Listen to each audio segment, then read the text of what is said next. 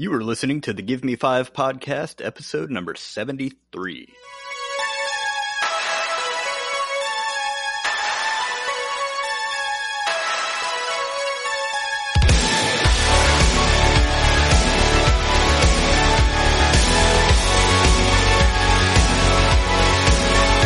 This is the Give Me Five podcast, a semi-entertaining show about very entertaining things. My name is Jimmy, and I am definitely not a serial killer. I don't know why anyone would think that. I am, however, here with Rob. And I've never done blackface. Wow. And Greg. I think that's actually true. That's true. But I think saying you haven't done it is oddly enough just as bad. I don't know. Never mind. Hi. Hi, Greg. Hi, Greg. On the Gimme Five podcast, we discuss pop culture, entertainment, and a little bit of nostalgia. This week, we're going to revisit The Punisher, check out the latest buzz about the Netflix show Russian Doll, and we'll see if the Lego 2 movie stacks up to the original, or if it steps on the proverbial Lego brick. And I'm just going to ignore I'm not going to ignore it because I'm going to mention it, but somebody misspelled proverbial. Yeah, that would be me. That's the proverbial.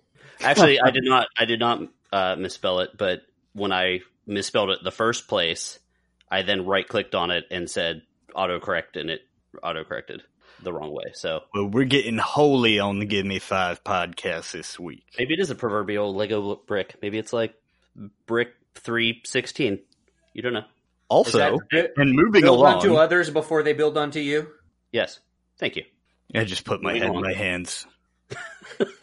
At the end of the show, that week's host, which is me, will have the opportunity to rant about something on their mind. And it's a good one this week, folks, so stick around. Sweet. Guys, we review stuff. That we means do. Spoilers. We do try to avoid major twists that make things either good or bad. So, if we happen to be talking about something you have not seen, read, or listened to yet, or played, or, I don't know, something along those lines, please use your own discretion and don't get angry because we warned you.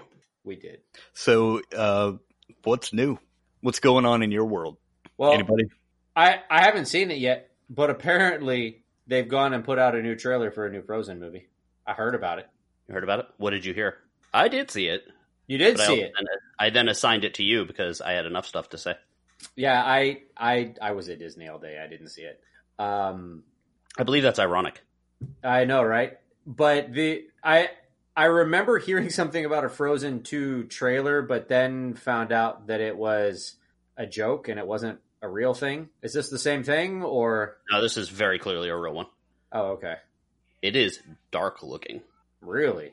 So it's Elsa. She's standing on the shore of like these crashing waves, and it's like dusk or early morning, something like that. The waves are very dark, and she's like kind of frustrated and like walking back and forth, like towards the waves and away from the waves.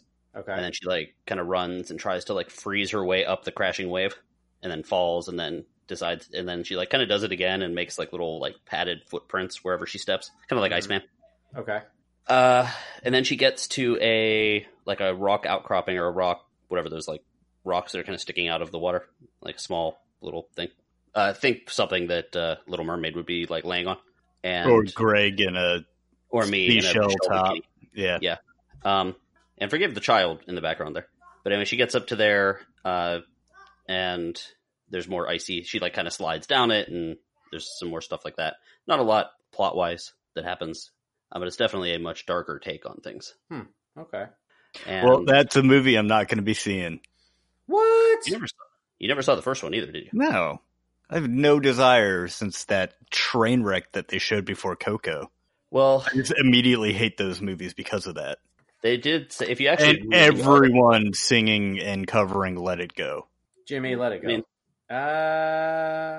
They actually mention that the movie seems very devoid of Olaf based on what you see in that trailer, in the article that I read. It's not Olaf that makes me not like those movies. It's everything else. Oh, that's the other thing that, like, what the trailer eventually gets into. So there's also a lot of imagery of autumn or fall, like a lot of leaves blowing around and someone off in the distance that we're not sure who it is. and some of those little floating triangular crystals that you see. There's a lot of that. Definitely quite a few reindeer. So I'm kind of a fan of the reindeer, but I'll see it. I enjoyed the first one, and I've seen it 4 billion times thanks to certain little children. And I think Rob liked it, right? Frozen, yeah. But it's probably you have the same opinion as me. It's not as good as Tangled, but better than some of the other Disney computer-generated offerings. I'm not gonna lie. I did really like the music in Frozen. I don't think that's something to worry about because I think 1 billion people like the music in Frozen. Yeah, well, I mean, it did get overplayed a little bit, but I did enjoy the music from Frozen more so than I enjoyed the music from Rapunzel from Tangled. But the story, I think I probably like Tangled. Yeah. Gotcha. I'm anti-musical in general, so I kind of wish they would take all of the music out.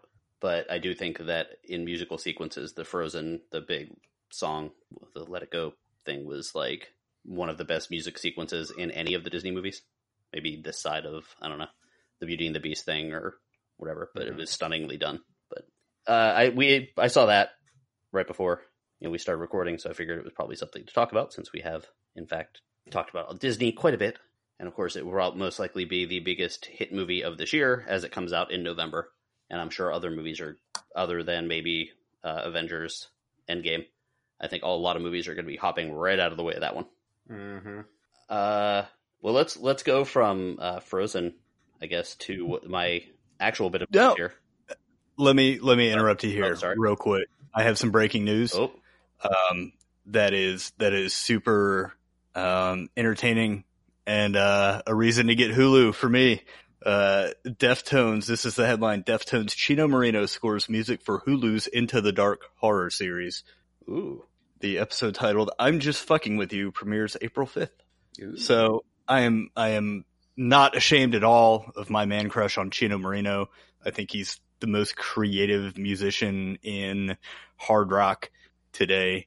And that for me is a reason enough to have a subscription to Hulu. I have not yet seen that show. Neither have I, but you will. I will. Well, I guess kind of close. Devil in the White City. Talked about it last week, and I have semi-gone on record as that is one of my favorite books of all time. It was absolutely amazing, yeah. And it was supposed to be a movie, and it was supposed to be a movie for the past, 7 years, 10 years? How long have we been following news about that? Yeah. Leonardo DiCaprio got the rights to it. He was going to play H.H. Holmes, the America's first serial killer. Scorsese was involved because that seems to be a thing. Scorsese working with DiCaprio. And it's a difficult book to produce, I guess. It seems like it's a very interesting story, but because it covers, I guess, both the architect of the White City, which was the Chicago World's Fair of 1893. It was called the White City because everything was these giant, white, beautiful buildings. And it was kind of hard to cover that and the serial killer aspect and all these people coming to Chicago and, getting murdered basically and no one really knowing what happened to them. But I think they have decided to avoid doing it as a movie that would inevitably be like 4 hours long and instead do it as a TV show. Also, Hulu with Scorsese and DiCaprio producing. Now that is either going to mean that DiCaprio is no longer playing H.H. Holmes or that DiCaprio will be jumping to a Hulu show, which would be insane because these streaming things seem to be getting bigger and bigger stars. Yeah, I guess it depends on how married to that role he is. Mm-hmm. Be interesting to see. Yeah. I think he's great. That book is super interesting because not only does it really kind of show a lot about the serial killer thing, but it actually introduces you to a lot of what Chicago is. So even if you don't particularly like true crime stuff, I was actually almost as fascinated by the fact that without that World's Fair, Chicago was not considered one of the biggest cities in the country at the time. It was kind of considered a backwoods just place for them to stop with a bunch of cattle before they executed them. And it was basically Los Angeles and New York, and that was about it. Philadelphia, maybe.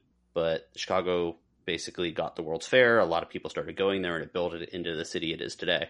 And so that side of it I thought was really interesting. And there was a lot of other things that got introduced there. Like the Ferris wheel, I think, was one of them. It was, yes. It was a direct response to the Eiffel Tower.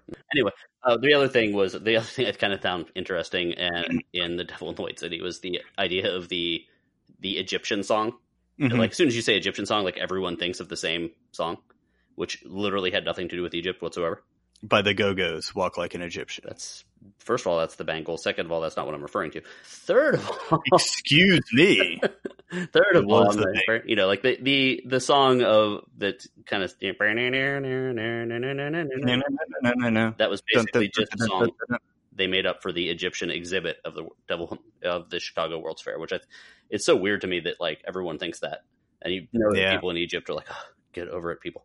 So anyway, the building and everything that went into the World's Fair down to the head gardener, you know, his day to day and the, you know, struggle that he had to overcome in planting all these trees in the last like 30 minutes before the show opened was just as fascinating as H.H. Holmes' Murder Castle.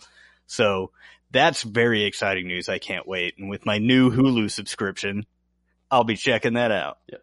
Well, you know, there are some exciting weddings, and then there are some really exciting weddings. Like, I thought my wedding was really nice, mostly exciting. However, it did not hold a candle to the wedding of Matthew and Kayla Amers of Willingboro, New Jersey.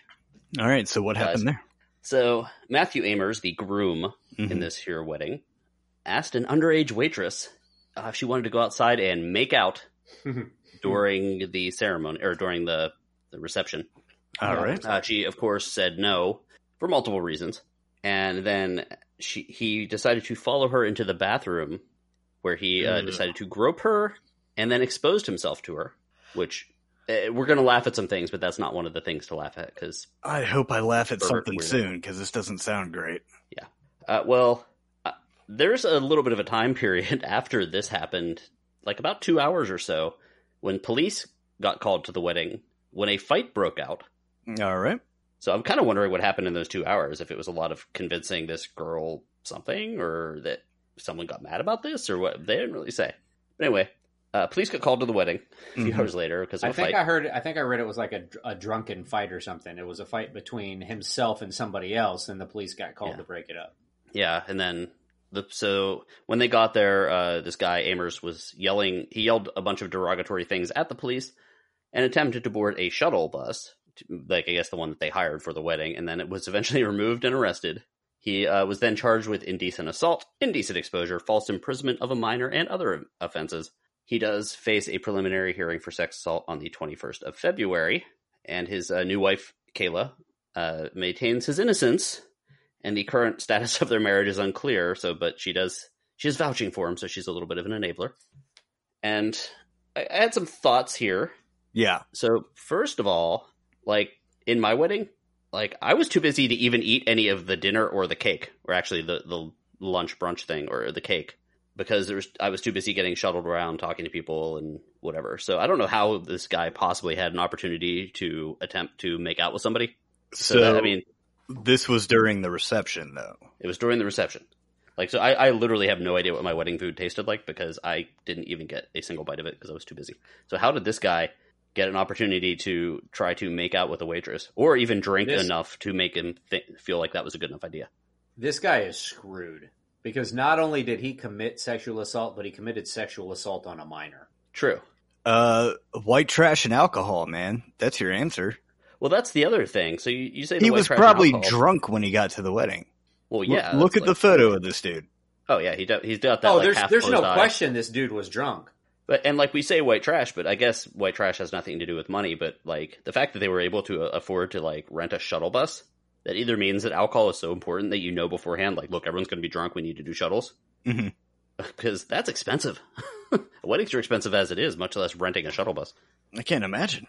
And then the other thing is, like, he did all this stuff in a place where there's probably more pictures being taken in that square, you know, whatever, 100 square feet or 1,000 square feet of ballroom, because everyone's taking cell phone pictures. So there's very clear going to be some picture of him hitting on this girl. So, and why, of course, would this girl lie? This underage girl, why would she possibly lie about this thing when since his wife is maintaining his innocence? I don't know. Not to get too serious, but this guy is screwed, as Rob said.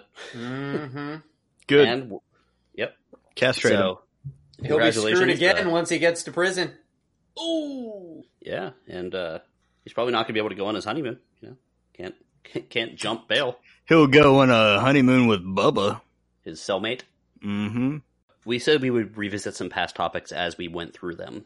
So a few weeks ago, we talked about The Punisher. We had watched, I think, the first few episodes of it, and Rob had made some comments about characters that he liked that kind of disappeared. I did get a chance to finish it last night, so there are going to be a few spoilers out there for those of you watching The Punisher now. And so a few things. First of all, in the first time we mentioned it, we said that the girl, Amy, I think was her name, was kind of annoying. She turns out that she's not really as annoying as originally thought. However, I think the latter half of this series might have been hamstrung by the fact that Netflix has started canceling all their Marvel shows. Because there's some very weird decisions. Okay. So basically these 2 seasons, kind of without actually meaning to serve as like an origin story, or maybe they do mean to, but it's subtle, serves as an origin story for the Punisher, because we always kind of thought of the Punisher more as a Punisher versus the mob, right. Punisher versus street level criminals. And this was kind of a bigger story with a lot of like tendrils into conspiracy and things like that. And the way the show season 2 ends, it really kind of brings them down to that street level that we're kind of used to seeing. And I'll get to that in a second. I always felt the movies got the Punisher very wrong. Although there was that one short, right? Am I correct that there was like a short based on the Punisher that was really good? Yeah, Dirty Laundry in Yeah, Adi Shankar's bootleg universe. So check it out. We talked about Adi Shankar earlier. Yeah. Dirty Laundry is great. Thomas Jane. That was like the one thing that got it right. Go ahead. Rob, did you have some? No, I was saying Thomas Jane was the Punisher in that, but it was a much better Punisher movie than the Punisher movies with Thomas Jane. Yes. Okay. And I always thought that too. For some reason, when they did the Punisher movies, he always leaned on torture, where he would like torture the criminals. And I guess they were just going very literal with his name, but that really wasn't his deal. He wanted to just basically stop the crime by putting an end to the criminal immediately and as fast as possible. So it wasn't like a torture thing unless he needed to get some sort of like information out of him historically in all the comics. And I was a big Punisher reader, so I have a ton of the comics. It always seemed to me a little more like the Joker at the beginning of Dark Knight, where as soon as the person does their job, he just pops them without a single word, like in that bank robbery scene. I always thought of the Punisher more like that, where it's just like, you're doing crime? Okay, you're done. No speeches, no anything like that. This show actually kind of did that, which I liked. I did think there was some very weird handling of different characters that made it a little more unrealistic. Specifically, there's a character named Dumont who's a doctor who's working with Billy, who's the guy that got his face all smushed up in the first one, Jigsaw. And he was like the Punisher's best buddy. So I did not like the way they handled her. One, she basically like falls for him, and they try to play it off with like a flashback kind of thing, where they show her having a bad relationship with her father, an interesting kind of torn relationship with her father, and maybe that's why she fell for him. But she's a therapist, she's smart, and all of a sudden she like falls in love with him, and she starts like helping him in doing some of these crimes that he's doing. And it didn't sit right with me, and it seemed really hamstrung and poorly done. The character Pilgrim, who's like this super religious character, he actually turned out to be a little more interesting. And was he seen in the episode you saw, Rob? Pilgrim was in a couple of, because wasn't he the one behind the assault on the police precinct? I don't remember. I think that was Billy. No, it definitely wasn't Billy. It was the weird, creepy, like Mormon like guy. Yeah, okay, like the guy that kind of looks like a priest with and his eyes are kind of down at the sides, like on the outside. Yeah, he was the one that was behind the police precinct, the assault on the precinct. Mm-hmm. He's reverse cross-eyed? No, like he's kind of got like not lazy eyes, but like there's a term for it. Oh, just kind of stoned eyes, maybe. I don't know. But anyway, he is interesting because there's a great battle with him in the final episode between the Punisher and him. Mm-hmm. It's super violent. It's actually very well choreographed. It's very well done. And he's done some terrible things. And then it kind of is like, well, these people, these rich people that are kind of funding this group have his kids. He says, like, they have my kids. And what would you do? And the Punisher kind of looks at it like, well, if I had the opportunity to save my kids, there's nothing I wouldn't have done. So he kind of, in a way, lets him go. So it's an interesting dissection of fatherhood. But the problem is the fact that this guy did some terrible, terrible things. And the Punisher eventually does let him go. And I'm not entirely sure if that's to character. Gotcha.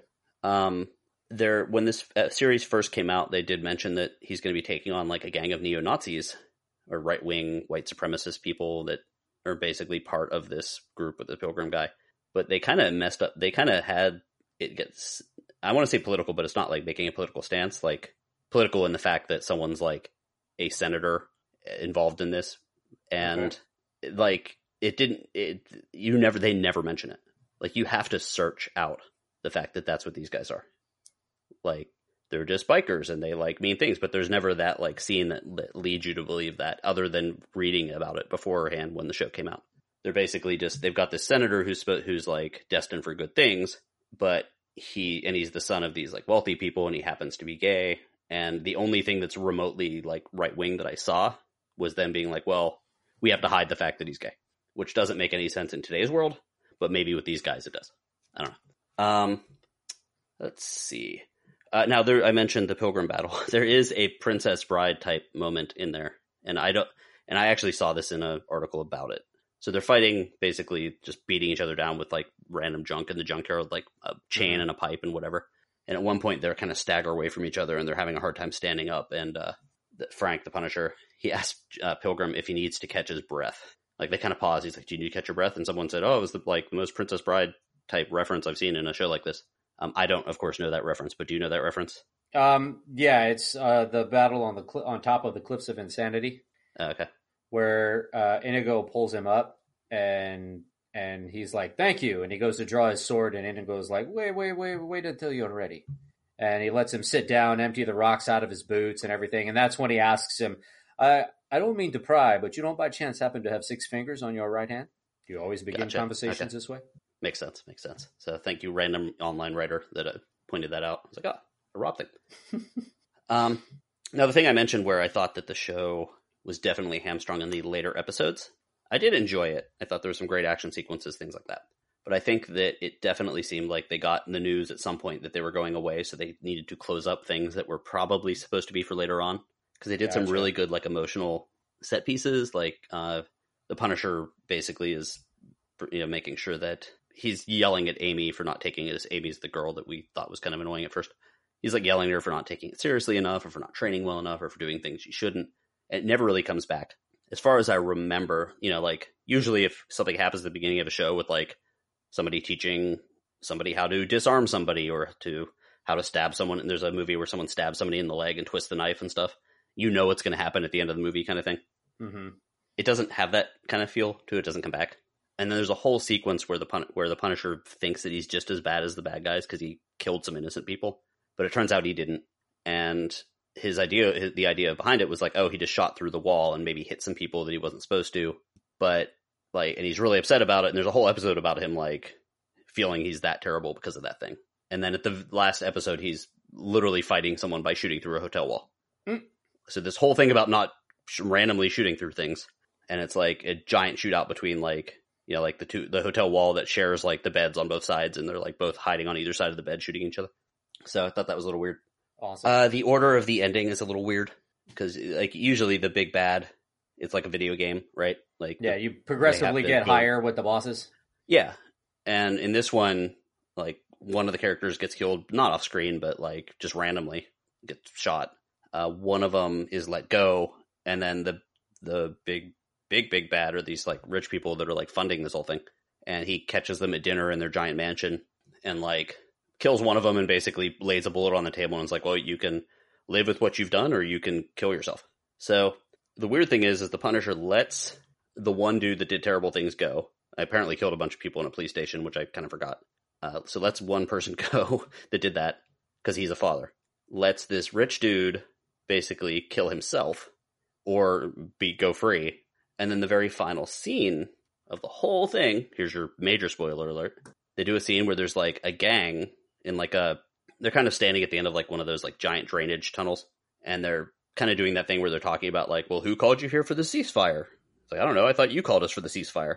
And then the Punisher opens up on them with like 2 giant machine guns. Like, you've seen that picture of the Punisher where he's like got 2 machine guns in each hand or one machine gun in each hand. He's kind of like just firing them both at the same time. The Uzis? What? The Uzis?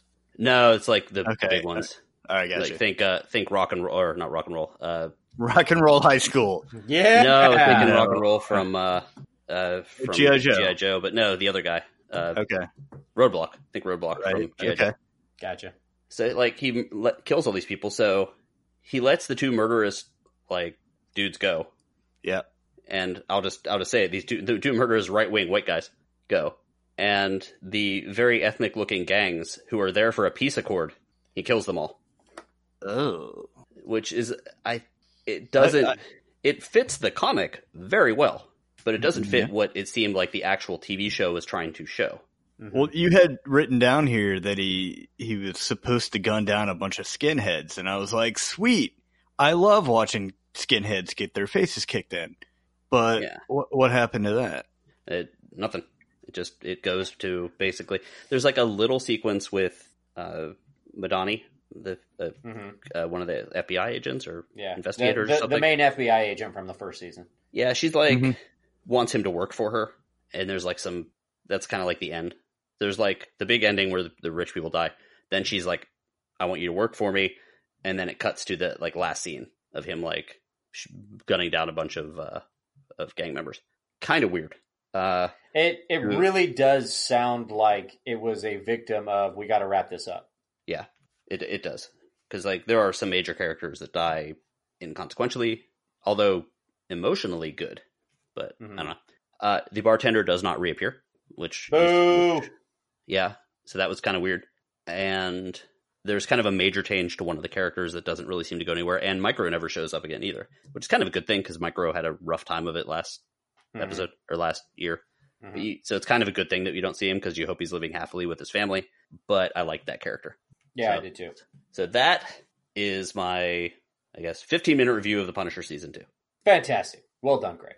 I'll have to binge on that soon. And now it's time for Snap Decisions.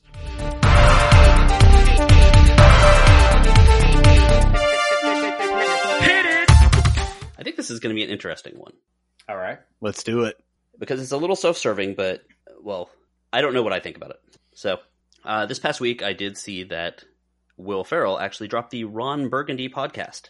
And it is backed by a major internet radio corporation, which I'm not sure exactly who they're attached to, but it's iHeartRadio. I did get a chance to listen to it. It's okay. Yeah. I'll be honest, I tuned out after about 15-20 minutes. It's a lot of Ron Burgundy, straight up.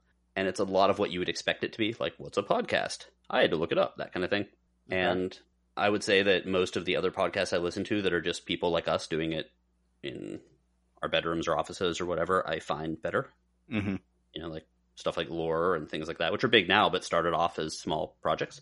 But anyway, my thought was that, you know, celebrities immediately reach larger audiences and they don't have to market it. You know, but they don't have to do any of the work. Right. Like, I don't think that Will Ferrell is doing anything other than just riffing. I don't see him writing scripts. I don't see him doing the stuff we do for research or any of the major podcasts out there, even the smaller podcasts out there. And it does immediately suck up advertising dollars, and the market is very crowded. And it's, you know, it's in some ways the advertising dollars are vital for the small shows and for people that have something to say but don't have the pedestal of being Will Ferrell or of being. Try to think of someone that didn't start off in the podcast world, because who's that one comedian that does the MMA stuff? He's big.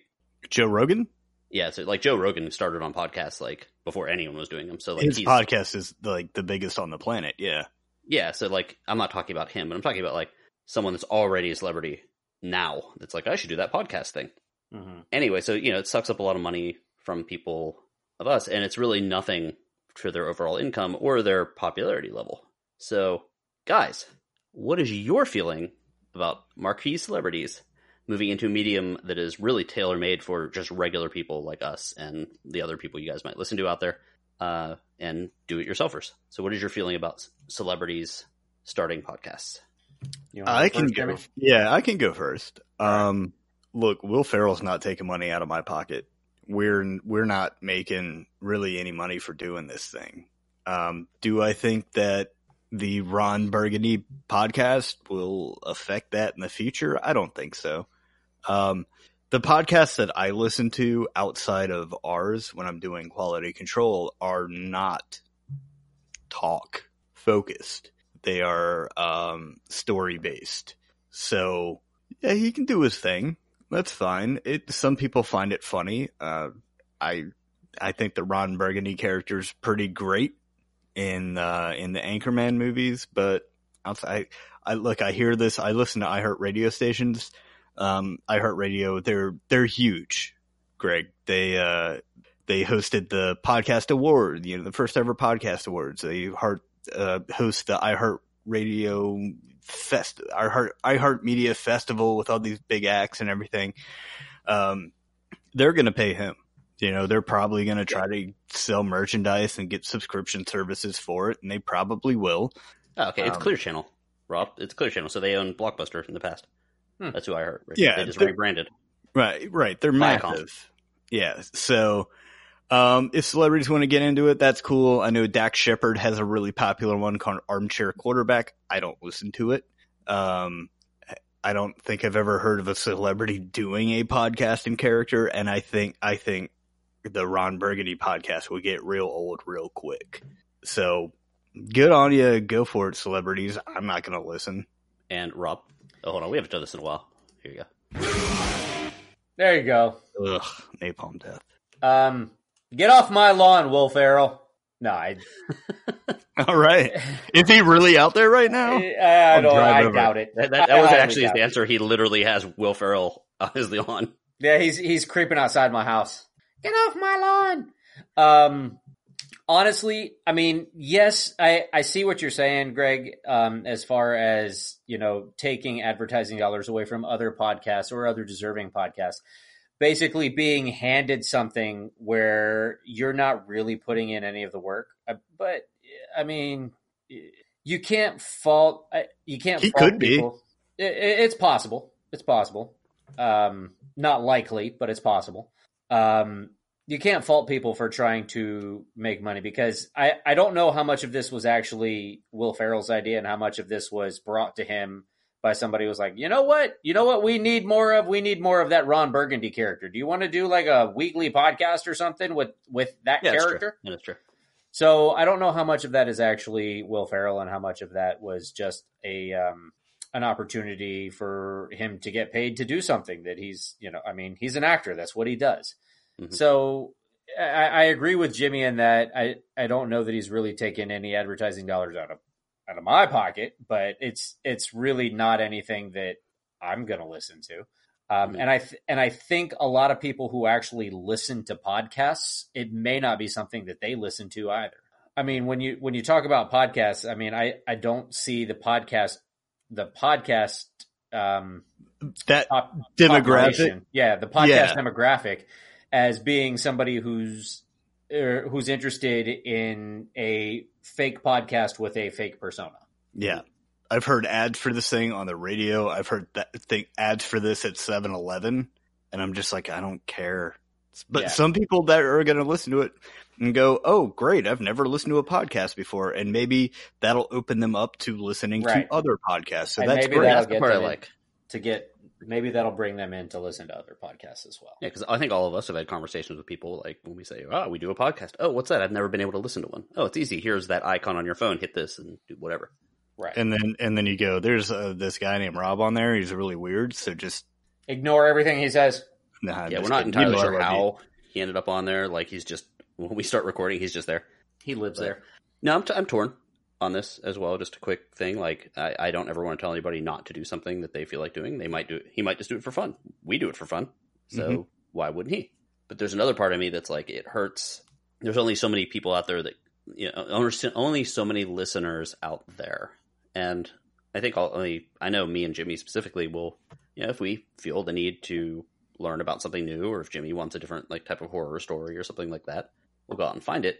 And if the podcast industry goes the way I think it might go, because there's a huge deal where Spotify bought some giant podcasting company and is kind of merging into that, it's entirely possible that the small podcasters will get pushed so far down the line that we're not going to get these interesting shows.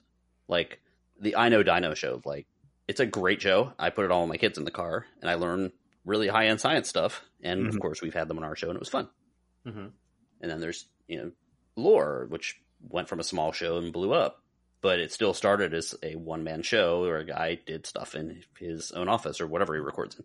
So I'm very torn about the bigger people doing that, because it is possible that it could get to a point where all of the smaller shows get pushed out because, okay, now iHeartRadio bought 50 shows and this group bought 50 shows, and they're basically just going to pay to push those to the top of the line, Mm-hmm. and everyone else gets pushed down to the bottom, and it goes away forever. Yeah.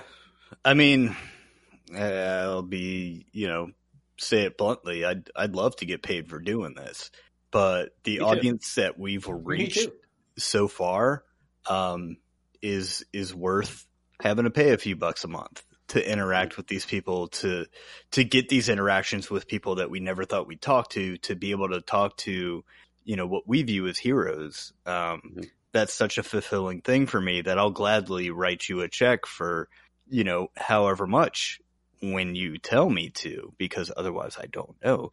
But, Bad about that. It's so gratifying to know that there are people out there who actually like the show and like to hear what it is that we have to say about it. Yeah, and I had an interaction tonight where somebody said, "Hey, I'm a big fan of the show," and I was just like, "I don't really know what to say with that. Thank you." It's very cool. So was it your mom? No, it was Jubles. Thanks, buddy. Thanks, Jubles. No, I've had that too. People that will surprise me, that either people I know residually or in real life, or just other people that have emailed us. So kind of cool. Yeah, we do it for the interaction. Yeah, and we of course got to interview Timmy Capello, which is like the freaking most amazing thing. And he emails back and forth with us now. Yeah, we're like buds now, and that's like more than anything I could ever ask for coming out of this. I can't wait till he comes down to Florida. Timmy, if you're listening to this, man, can't wait to see you. I would never dreamed in a million years that we'd be buds with Timmy Capello. Cool. Okay. Well, it's went a little bit of a different direction than I expected. But, yeah. We also gave a lot of free advertising to the Ron Burgundy podcast. Good job, Greg. I guess. But if anybody jumps ship and they're like, "Oh, I'm not going to listen to Give Me Five podcast anymore because Rob Burgundy is so much better," we don't have any listeners like that. I don't think so. And they're not even listeners. They're friends. Yeah, exactly. Except for one of you, and you know who you are. Netflix has released a new series called Russian Doll. And it's very Groundhog Day-esque with a couple of other things involved. I love when Rob doesn't quite know what to say about something right away, where he does that. I know I should be saying something nice here, and I kind of want to, but I also don't know what to say that's nice. It stars Natasha Lyonne, who basically, and Greg, I think you said you saw the first episode, and I've seen up through the episode where she goes back to the homeless person and finds like his stuff. Like she finds his stuff on the ground. She's like, and she calls that dude. And she's like, "I think I know how this world works." Like that's where I'm at. So she basically reprises her role as Jessica from American Pie. Would you agree? Her mannerisms, the way she talks, everything about her. When I saw the first episode, I'm like, "Oh, this is the chick from American Pie." If she was a computer programmer. Well, no, she was the same like intellectual talker. She, went around, talked over people and stuff like that. And that's kind of what she's like in this movie too, or in this series as well. I've seen her in a bunch of I actually forgot that she was in American Pie, to be completely honest with you. Mm-hmm. I, for some reason, immediately think of Slums of Beverly Hills. because I actually like that movie quite a bit. Which I actually probably did not see it. I did not see that one. Yeah, I don't know. There's something about that. But anyway, that's what I thought of. And of course, more recently, Orange is the New Black. But like, I totally forgot about American Pie. So the story was very convoluted. They never really got, and maybe, I mean, this is supposed to be a series, so maybe they'll get a little bit further into it in the next season. I don't know, but they never really get into how they got into the time loop. I mean, they have ideas. They think they know how they got there, and they think they know how to get out of it, and they kind of do get out of it. But there's all kinds of things that happen in the time loop that it's like, oh, well, that's interesting. And then they don't really explain it. They just kind of correct it. And I'm like, well, okay. I mean, as I got further into it, I thought some of the things that developed, As the time loop kept going, one of the things that happened was things started disappearing from the time loop. Almost like like a doomsday clock kind of thing. Stuff started disappearing, and you got this real feeling like, oh God, I've only got so many of these left. I need to figure out what's going on. How do we figure out what's going on? I need to fix this because otherwise everybody's going to disappear and I'm going to be here by myself, and then maybe I won't come back at all. So stuff started to disappear, and they're like, well, I have to fix this. Oh, well, obviously I have to do this. And I'm like, how is that obvious? What? And it got to the point where I'm like, what the fuck is going on? That's kind of the part of it. I'm always wondered when they have these things where someone dies and comes back. Mm-hmm. In every movie, they always are constantly like, well, I can try this now. I can try, let's see what it's like to die by jumping out of an airplane, or I can do this or that or whatever. But like, I think that anyone in their right mind wouldn't do that. Like, obviously none of us have died and come back again over and over again. But you don't know that. But I think, one, it would probably hurt a lot. And pain doesn't change. And number two, oh wait, Jimmy, are you trying to tell us something? What? I didn't say anything. Not a serial killer, and definitely does not come back to life. What? And reset things. Okay. Anyway, so like, I don't know. I think that people wouldn't do that because if you don't know what's causing you to reappear in the same point in your life, I don't think that you'd want to push it and then just be dead at some point. Right. Well, but by the same token, I do understand the whole getting caught in a loop thing. And after you've been through the loop so many times, of you just being like, oh my God, I'm over this.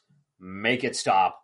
I can't do this anymore. I'm stuck here forever. I don't know what I'm going to do. Let me just kill myself. Oh, fuck, I'm back. Mm-hmm. So, I mean, I understand the sense of helplessness, I guess, is where you're going with that. Yeah. And wanting to kill yourself. But after you've done it once or twice or three times and you just come back, I got to believe that you kind of give up on that. But let me just say that I did enjoy the show. I actually binged it in one night. I watched all the episodes in one night. How many are there? I want to say there's like 8. It's 8 30-minute episodes, or 24-minute, 28-minute. Yeah. So that's digestible. Oh, yeah, absolutely. But there were, like I said, it was confusing. And it falls into the trap of the whole time alteration thing. Because initially when it happens, they set it up that basically everything resets. And they say it several times throughout the episodes. It's like, oh, don't worry about it. It'll just reset. Oh, don't worry about it. It'll just reset. And then stuff starts to not reset. And they never really kind of get into that. And so something changes, but I don't know what it is that changed to make stuff to not reset anymore. And it was, there were a couple of threads that I don't think that they pulled correctly. But that being said, I did like the resolution. I liked where they got to at the end. The last episode was a real nice twist. Are you going to spoil something? Should I throw my headphones off in disgust? No. Bear in mind that I haven't finished it yet either. Okay. You're both watching it? Yes. Okay. I won't spoil it, but I will say the ending episode was a nice twist as far as how they got out of it. So I won't go too far into it. You just spoiled it.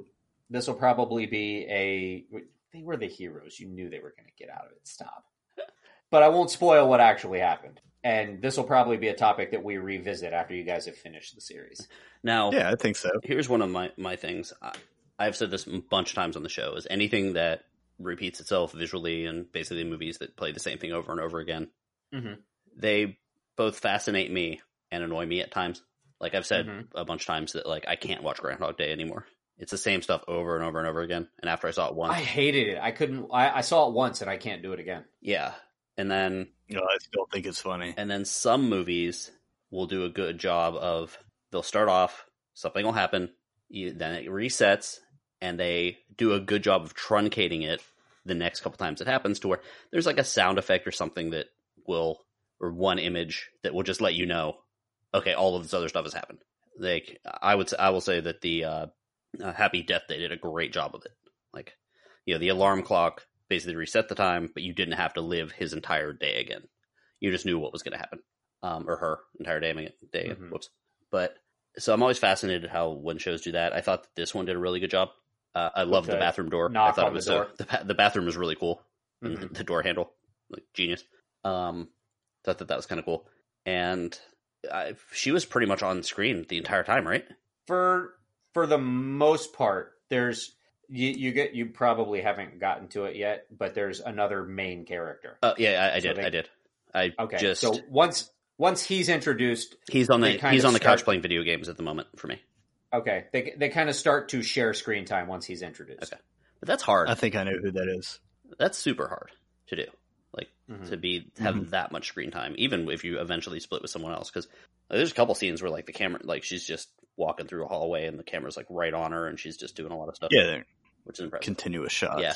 Also, a huge amount of drug use in this movie, which is very surprising considering the And cigarettes, a lot of cigarettes. Speaking like of chain last smoking episode. the whole time. Yeah.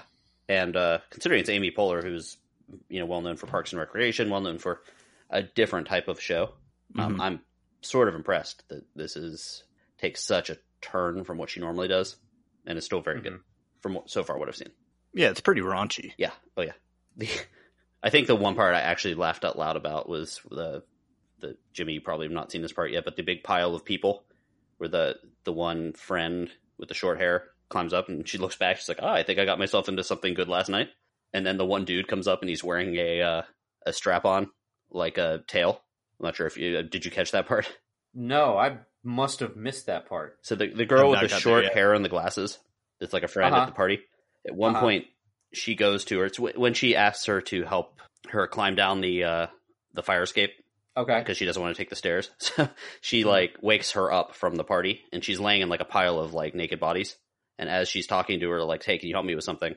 This dude gets up and he's got a strap on, but it's like sticking out of his like tailbone, like it's a tail, and like Oh, okay.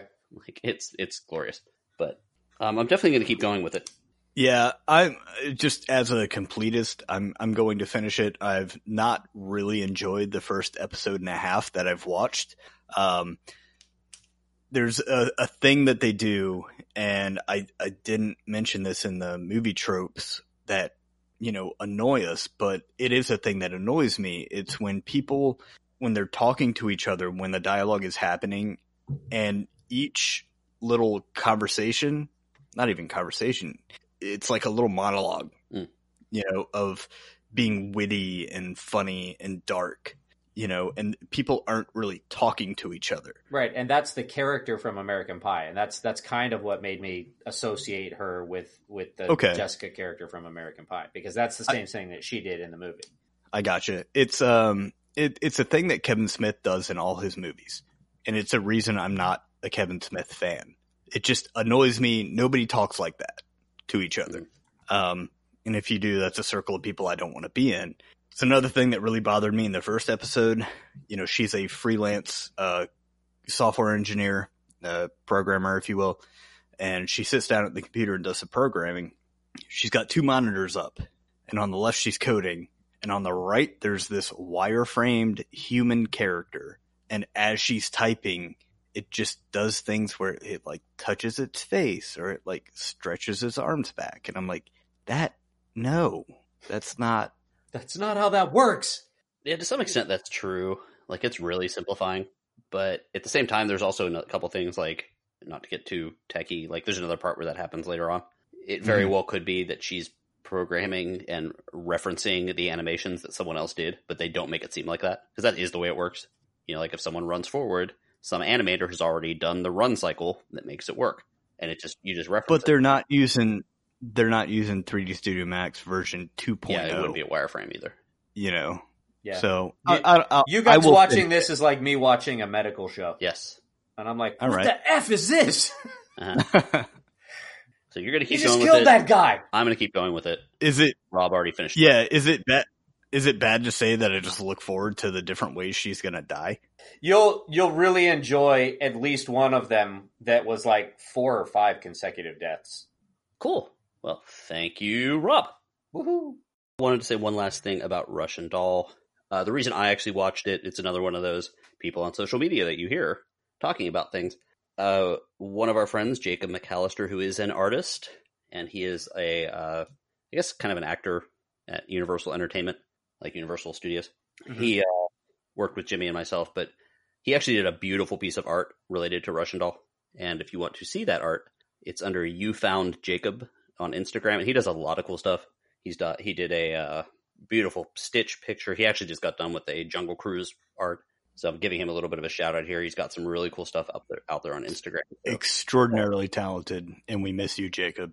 yeah, true. Rob, you met him at MegaCon. He was the guy that had all like the repurposed toy guns that look like real props now. Yeah. So he did that. Okay. But I do want to talk about the Lego Movie Part 2, or Lego Movie 2, the second part, as they call it. Of course, the voice talents of Chris Pratt, Elizabeth Banks, Will Arnett, Tiffany Haddish, or I don't know how to pronounce that. What he said. Maya Rudolph and Stephanie Beatrice from Reno 911. I should not be speaking. from was it Brooklyn Nine-Nine thing. Anyway, and their little tagline, it's been 5 years since everything was awesome and the citizens are facing a huge new threat. Lego Duplo invaders from outer space wrecking everything faster than they can rebuild. So, Lego Movie Part 2, it was excellent. It was as good. Well, it's not quite as good as the original, but I don't think anything could be as good as the original. Did either of you guys see the original Lego Movie? Nope. Yes. Okay. So after you see that movie the first time, anything that comes after it, you're going to constantly be looking for that twist in the movie, correct? Yeah, probably. Because the movie was built around a big twist. The big twist, of course, being that there is people that are in existence around this whole Lego world. And, you know, there's things that are kind of related to what's going on in the Lego world, just seen through the eyes of a child and the way he's playing with the Legos, basically. So watching this movie, while it's really good, the whole time, anytime something happens, you're like, okay, what is this in the real world? What is that in the real world? Mm-hmm. Oh, okay, well, would a kid really say this? Would a kid know about this? So there's a lot of that. Now, so the whole point of the movie in this case, and I'm trying to try not to spoil anything too much here, is that the Lego city has kind of gone apocalyptic, very Mad Max. A lot of fun little things. There's, of course, you can see the Lego sets. There's like a Statue of Liberty one that's all destroyed, and it's like I think it's called Apocalypse Burger or something. Mm-hmm. There's like a lot of the characters from the first one are now like changed, like Benny the space guy and now has like a robotic arm, and the cat lady. All of the cats are like, I think they're named after like various aliens and things like that, like famous movie creatures, but they have like mohawks and scars and things like that. It's actually kind of funny. But so there's this world, and it's basically showing that the kid that was playing in the first one is now just a little bit older, and he's kind of playing with more action type stuff. And then, of course, crazy things start appearing, like these crazy weird aliens that are made out of Duplo blocks. And of course, that is signifying the little sister showing up and wanting to play in the world and destroying things by accident or on purpose, whatever. Right. So that's kind of the baseline thing. And then this one random character, this not random, but this space character shows up and kidnaps some of the main characters. So Wild Style, Batman, Benny, I think it's kidnapped, the space guy, the pirate, Metalbeard, and of course Emmett. Mm-hmm. So he gets kidnapped to the home planet of the alien, and then basically the movie kind of takes from there. I really enjoyed it. It was fun. Kid enjoyed it. Even though I said the thing about musicals earlier, I actually liked the songs in this quite a bit. There is the queen of the planet, which is, you know, she sings a whole song about how she's not evil. And the lyrics are like, no, not evil, no, I'm the least evil person I know. I don't know, or no, not evil, blah, blah, blah, blah, blah. And of course, Wild Style's like, you know, it's kind of suspicious that you're leading with this. And so there's little jokes like that. She's like, you know, if I was evil, I would kill your entire family and destroy everything you know, but I'm not evil. And it's just things like, I'm unevil, I'm unvicious, I'm un whatever. And Wild Style's like, sounds like you're just putting un in front of words that are evil. So it's kind of a fun song. And yeah, it eventually makes sense. The complaint I heard just from people, i.e. my wife and the people we went to see the movie with, she said that it was kind of all over the place. And the weird thing about the Lego movies, all of them, because I've seen all of them many, many, many times, is like, my feeling about the Lego movies is there's like so much stuff going on when you start watching them. You have to kind of get into the mindset because there's so many things moving at all times that it's a little exhausting. Like the Lego Batman movie is like that. The Ninjago one's kind of like that. Like the first Lego movie is very much like that. And it always kind of reminded me of like when you kind of show up to a party a little bit late and there's so much stuff going on and you kind of don't want to be there because of it. I'm sure like all of us have felt that at some point, right? Yeah, I know. I have no idea what you're talking about. Well, there's things called parties, Rob. Oh, what is that? Yeah, you get invited to them if you're me and Jimmy. No. Yeah. No, like I remember this in college. Like there was a couple times like I would come back from out of town and there were like, as I was trying to bring my stuff back to my apartment, there was a party going on in the apartment. It was the last thing I wanted to see. But then of course you end up having fun. It was kind of like that with the Lego movies. Like there's so much going on. And then when you finally settle down into that world, you're like, oh, okay, I'm good. And that is how I feel when I see those movies, where it takes about 5-10 minutes to actually put myself in the mindset. Mm-hmm. But there's a couple little things that I loved. I mentioned the song. There is an awesome Radiohead reference in one of the songs. It's on the album, so it's totally worth checking out. I believe this. I don't know the exact name of the song, but I'm guessing it's "Everything's Not Awesome." And there's a Radiohead joke, and it went over everyone else's head in the theater, and I loved it. I cracked up, and my wife actually cracked up as well. So, and then so the complaint I did here was it was a little all over the place. Forgive me for being all over the place, but that's kind of the point of the movie, and I'm trying to do this without spoiling it too much. Mm-hmm. But the idea of the movie is like, in some ways, sharing with sister or whatever, because of course it is for kids. So the idea of the movie is sharing and having to accept other people's ideas when building something or creating something or playing with Legos or playing with toys. And as a result, it does seem all over the place, but that's kind of the point of it. And it's odd because it's kind of the same thing I'm going through with my kid when he's like, oh, so-and-so didn't want to play with me, but that's not really it. The so-and-so didn't want to play what you were playing. It had nothing to do with playing with you. Right. So we have that conversation a lot, and it's kind of the point of the movie in a way, like you being open to the other ideas, coming from your little sister or older brother, whatever. So kind of neat. You are constantly looking for the real world twist. They are all worried about the our mom apocalypse, so you can kind of guess what might be happening. And here's the little spoiler, of course. So spoiler, I'll go in about 15-20 seconds. So if you want to cut it off, that's fine. Of course, the Arbonne apocalypse would be the mom being tired of the kids fighting over the Legos. So she's going to tear everything down and put it away, right? Like you probably, everyone's had that happen at some point. But the idea of that is so crazy insane because I actually looked it up. And if you were to actually build the set from the first Lego movie, which is of course bigger now, it would cost you approximately $5.5 million to get all those Legos. Jesus. Wow. Yeah. And that's not counting man hours to actually build it. Okay. No one's mom is going to wonder he was gluing everything together. Right. And that's $5.5 million based on the number of pieces that they used in 3D where they didn't have to worry about things like structural integrity. So like, for example, if like someone said that like, if you have the ocean made out of Legos and there's waves rising and falling, that thing is only calculating the top level of the waves. But in the real world, what's keeping those pieces from just floating up in the air, So clearly, like, this is, they base this on how many model Lego pieces they used in 3D. But anyway, $5.5 million worth of Legos. No one's mom is just going to tear that down because she's upset that the kids are playing, or not playing well. So a little bit of suspension of disbelief. Have to worry about that. What? No mom's really going to have to worry about that because nobody's got $5.5 million worth of Legos. I'm close. Just kidding. But guys, it is a great movie for kids. It was fun. It kept them busy. There's like holiday weekend coming up. I highly suggest going to see it. Lego Movie 2. Check it out. That brings us to our question of the week. And that question is, what are the best movies with, quote, resetting timelines? So like Groundhog's Day, Russian Doll, etc. It's about passive time resetting, not the focus of time travel.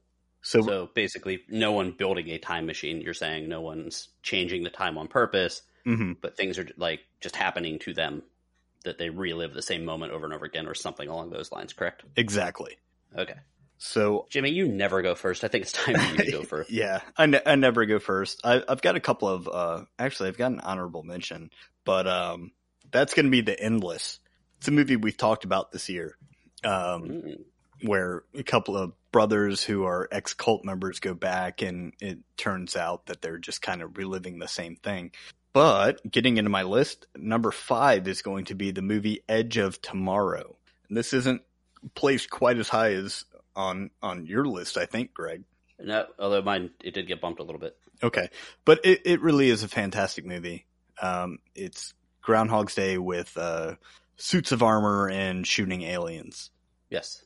Number 4 is going to be a Netflix original that we talked about at great length. That's Bandersnatch. My number 3 is going to be The Butterfly Effect. Number 2, Groundhog's Day. I'm omitting a lot of these descriptions because, Greg, I think you have some. Mm-hmm. And my number 1 is Donnie Darko.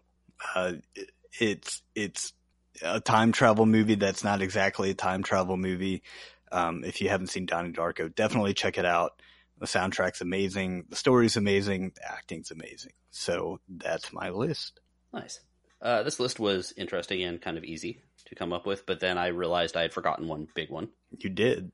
I was trying to actually get some TV related ones. Okay. Those ended up getting pushed down. So there was an episode of Buffy the Vampire Slayer that was pretty good, and it had that kind of time loop thing, which I know Rob has watched all of the Buffy episodes. Mm-hmm. But it was called Life Serial, and that's Serial, which I just got that pun as I said it. I read it 4 times today, and I just realized what they were getting at. But it was involved Buffy working at a magic shop and this thing with a mummy hand, and it was pretty good. And of course, Bandersnatch also somehow got bumped out, even though I really enjoyed it. I think because we were controlling the time loops or something. But my number 5, Happy Death Day. Of course, we got a sequel coming up, reliving this girl's life over and over again. I've mentioned it one other time today, so we don't need to go too much into that. A movie that I kind of forgot about having a time switch thing, and that is Run, Lola, Run. Either you guys seen that? No. That was another one of the big ones when I was working at Blockbuster. We only had a few copies, and all of the people that worked with us liked it, so it was always getting rented out. It was one of those movies that had the giant, that had the push of like European techno music that was supposed to become a big thing then, Mm-hmm. like Prodigy and stuff, but it didn't. But basically, a woman needs to. It's a real time movie, so everything happens in real time. Woman needs to get money to save her boyfriend's life, and it shows all of the time that she fails as she's trying to succeed. So it automatically loops. So it's kind of an interesting movie. Number 3, Groundhog's Day. You guys all know what that is. Number 2, Edge of Tomorrow. Jimmy spoke about that. Basically, it was a great movie. It had a really stupid title and bad marketing, so it didn't do very well. And it's based on a manga called All You Need Is Kill, which I think would have been a much better title. And even the Live, Die, Repeat thing that they had on the poster, bigger than the title of all things. It was would have been better. Yeah, it was a much better movie than it was marketed because it looked like a campy, cheesy, like Starship Troopers ripoff. Yes. Which was cheesy and campy to begin with, but it's actually a good movie. Mm-hmm.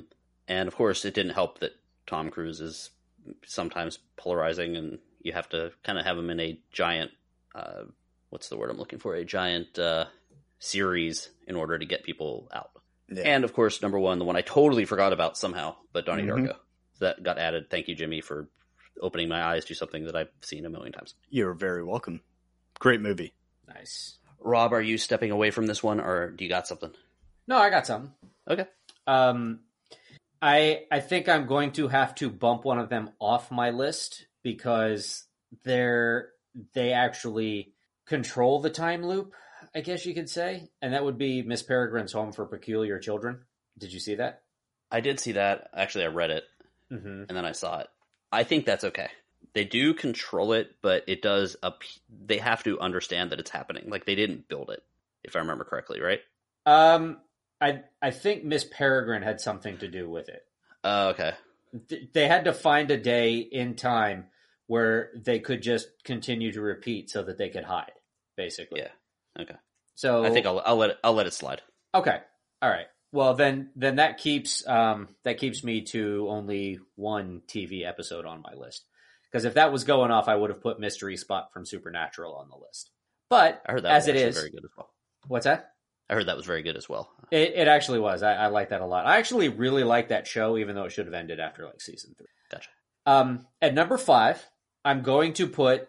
It's going to be my questionable entry then at number 5 because it's a repeating day show without any time resetting or time travel whatsoever. How did they pull that off, you ask? Well, that's a little Adam Sandler romantic comedy called 50 First Dates. that very nearly made my honorable mentions. Same here. So I'm sliding it in at number 5 because it was cute and it got the same premise that we're talking about without time travel, which was relatively creative. I liked the premise of the movie. So I'm going to slide that in at number 5.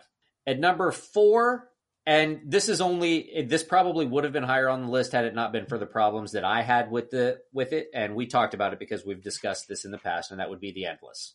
There were a couple of holes in the story that we had talked about at length. So go back and listen to that if you want to hear a little bit more about that. But I'm going to put that at number 4. Cool. At number 3, I've got Miss Peregrine's Home for Peculiar Children. At number 2, I put Edge of Tomorrow. Again, Tom Cruise, like you said, Tom Cruise is really polarizing. You know, some people like him, some people don't. But in this particular movie, I thought he was really good. So, and the premise of the movie was great, and the special effects were fantastic. Yep. It was just an enjoyable movie. Mm-hmm. But at number 1, I have the only TV series that actually made the top 5, and it took number 1 because I also think it was one of the first ones to do the time loop. And that's going to I don't know what that was. And that's going to be Cause and Effect from Star Trek: The Next Generation. All right. Ooh. That's cool. Star Trek episode. That was me going on a website to check something, and it had an ad that popped up. That's the one where the episode starts with Picard saying, abandon ship, abandon ship. They abandon the Enterprise, and the Enterprise explodes. And then time resets, and they have to do it all over again. And then you see all the stuff that leads up to the evacuation, and the ship explodes again, and then it resets, and they have to figure out, they start to get that deja vu feeling, and they have to figure out what's going on and why are they stuck in this loop, and they think that there's, it really, really good episode.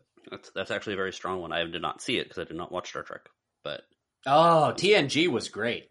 I've heard that, but there's no way I can go back now. There's no time, and I'll move forward. Eventually, I'll watch that new Star Wars Trek show. But cool.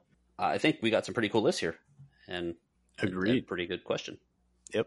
But you know what's not cool? Whatever it is Jimmy's mad about. What are you mad about, Jimmy? You know what's not cool is not vaccinating your children. Yes. So we've got Ethan Lindenberger. Do you guys know that name?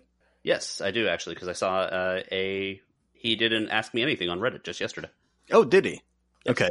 I'm not one to go on Reddit. I know there's like solid life advice on there, and people are generally really cool on there. And the AMEs are great. AMAs. Yes. Yeah, that's right. Find some good Star Trek Galaxy of Heroes advice. Yes, true. Well, I might have to do that then. But Ethan grew up in an anti-vax home, and at 18, he went on Reddit and asked people, is this like, why shouldn't I be vaccinated, basically? So he did his research, and he decided that he should go out and, against his mother's wishes, get vaccinated. Now, there was a paper that came out, and we're all familiar with this story, that it connected vaccinations with autism.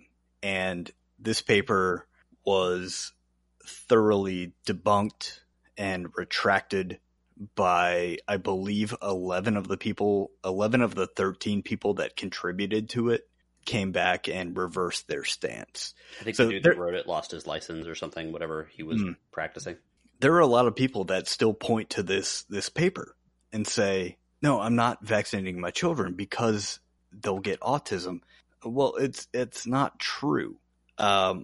From 2000 to 2016, the World Health Organization estimates that 20.4 million lives were saved because of the because of the measles vaccine. And now you've got, children of anti-vaxxers who we're starting to hear about these measles outbreaks. So I mentioned last week how defense attorneys will continue to defend their clients. Mm-hmm.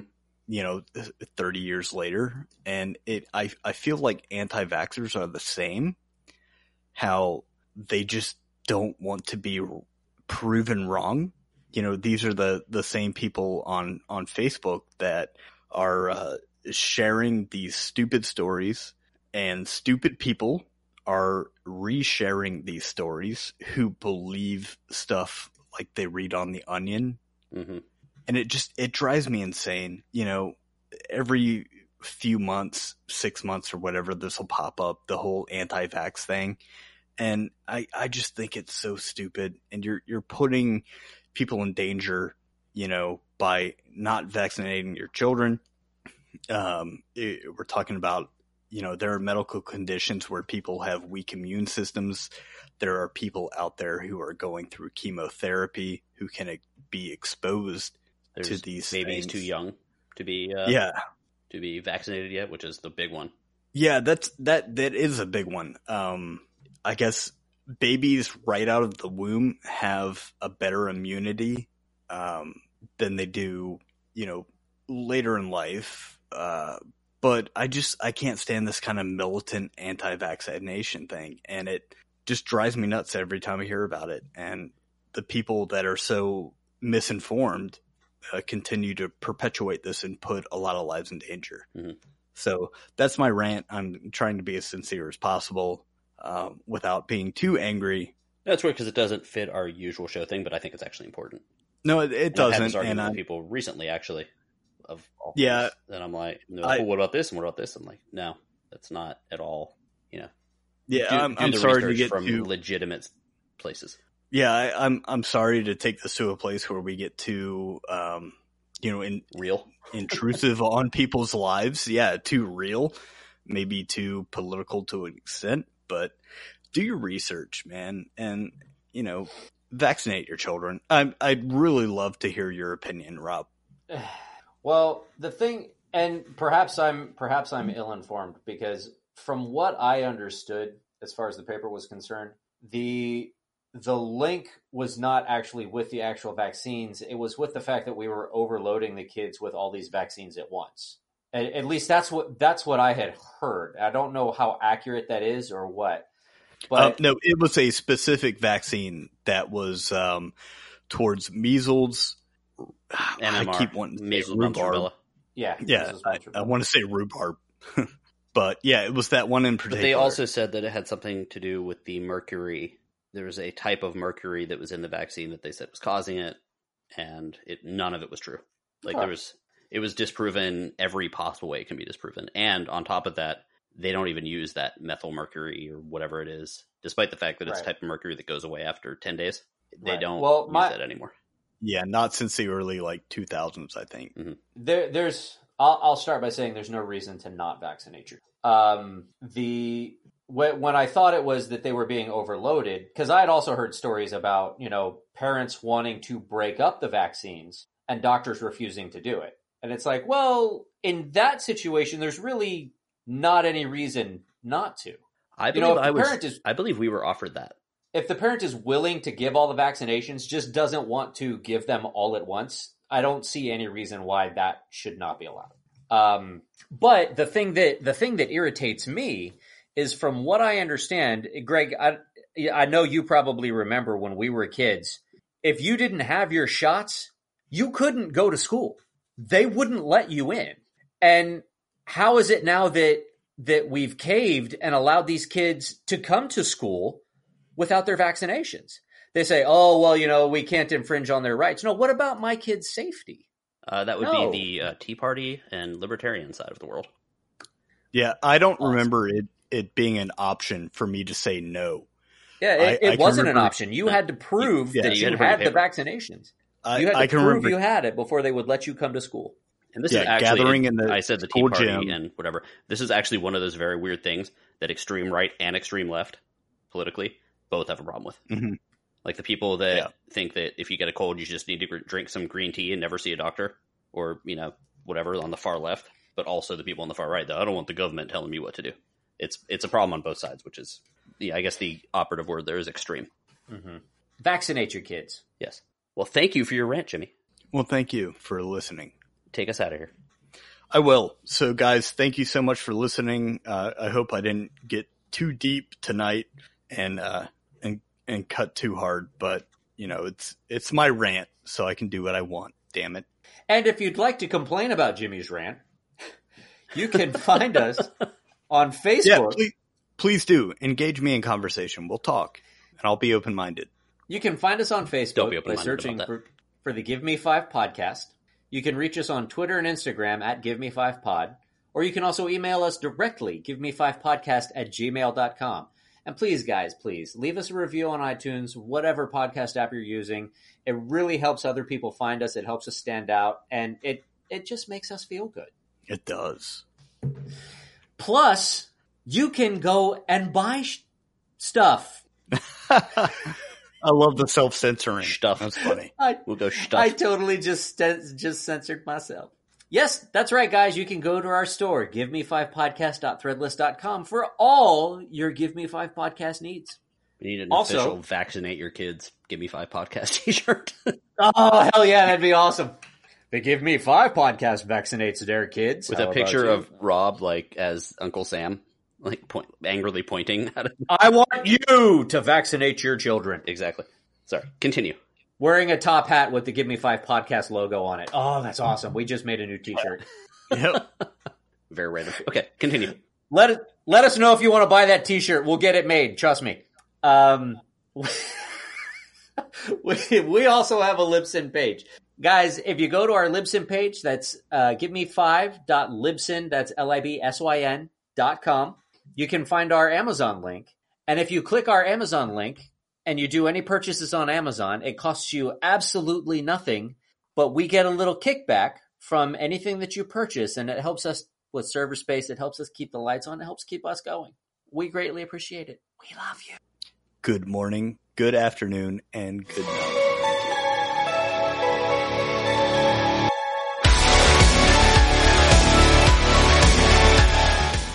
It totally did. Okay, I'm glad I wasn't the only one who thought that. Sounded like a wet fart, he says. Yeah, it did. That'd be an awesome album review.